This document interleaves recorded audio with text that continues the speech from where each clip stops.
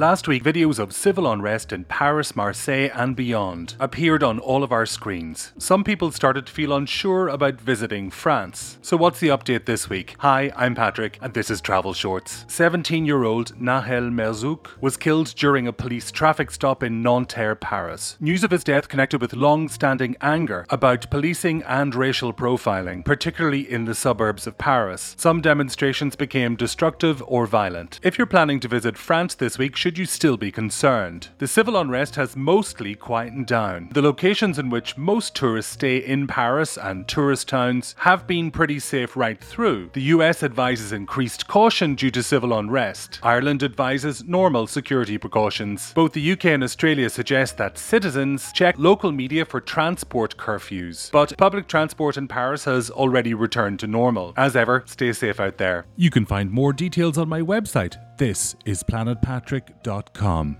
Thanks for joining me for this Travel Short special from Planet Patrick.